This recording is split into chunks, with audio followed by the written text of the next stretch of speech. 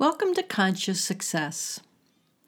So today I want to talk about the law of detachment and letting go. And this is a great way to open up your energy to different solutions. And as you think about this, it's a good time to stop and ask yourself if you are swimming against the tide or going with the flow. Many of us spend much of our time swimming against the tide. And it's nothing to be ashamed of. But when we're fighting life at every turn, life can be unbearable. So one way you can practice going with the flow is to practice the law of detachment and letting go. So what this does is it helps you move from unconscious limitations to unexpected blessings by not forcing specific solutions. So, where did all this come from? I realized earlier this week, in one of my daily meditations, that in my quest for attracting more, whatever that means, more money, a better paying job, etc., etc., etc., that I might be limiting myself by imagining a certain outcome, such as getting a job. So in order to experience anything in the physical universe, you first have to relinquish your attachment to it. But what does that mean? So according to Deepak Chopra, when you experience uncertainty, you know you are on the right path. So I must really be on the right path here, and so are you. Because uncertainty is such a common thing. It's really a fertile ground for pure creativity and freedom. And living with a certain amount of uncertainty means stepping out of your comfort zone and into something that may not be comfortable.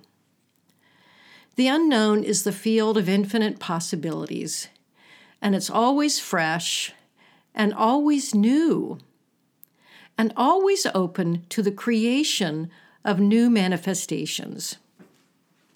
It's really about letting go and letting life happen and trusting that you, my friend, are on the right path.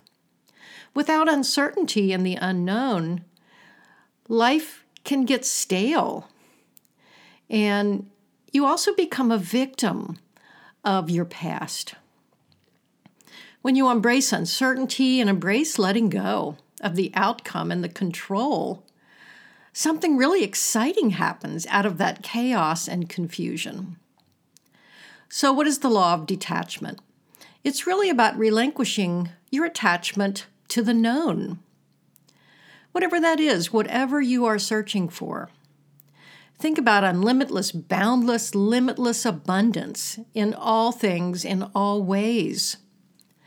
And remember that more than 90% of our obstacles are imagined. So being detached really allows us to be much freer. And so you might say, there is an opportunity or seed of opportunity within every problem in your life. So I wondered in my meditation this morning, if I could see myself differently, what would life be like if I wasn't this overly serious person with the traits that I've lived with all these years? What if I was lovely, lucky, lighthearted Leslie, who attracts lavish miracles and abundance and opportunities? Why not? Because I've really never seen myself like this. And I got to thinking, why can't I see myself differently? Why not? I don't have to be this shy, quiet, middle child I've always been. I don't have to be someone who struggles with certain things. So to do that, I really have to let go of who I think I'm destined to be and look at different ways of being that could be a little more fun. And I really think this is an exciting opportunity to look at yourself differently. When you allow life to unfold before you, you are less likely to force certain solutions, because forcing certain solutions really only creates more problems. And this isn't about giving up your intention or your desire. It's really about relinquishing your attachment to the result and really being open to the infinite possibilities that might flow in. So letting go can be very tricky because we all get attached to those things we desire. And so, in my opinion, there are two basic feelings or vibrations as it pertains to the law of attraction: fear or love. And the feeling of fear comes into play when we are nervous or worried. And the feeling of love comes into play when we feel good and we feel as if we actually deserve good things. So letting go of a specific outcome can really help you open up your mind and your thinking to the infinite opportunities that may be all around you. So if you're making an intention, for example, it's certainly fine to be specific, but maybe at the end you say, I want this or something better. And that simple little statement really opens you up to different options that may come in.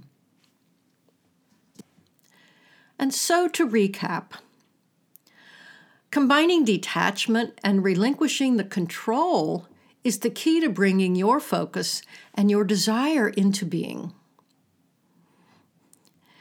And also, this attachment really comes from our poverty consciousness, because we imagine that we need a certain amount of money or we need a certain size house, certain size car in order to feel successful. And none of that is really true. So detachment as a symbol for wealth consciousness is a wonderful way to allow yourself the freedom to create and to create whatever you're inspired to create. Knowing that your consciousness knows how to fulfill each and every desire and need that you might have.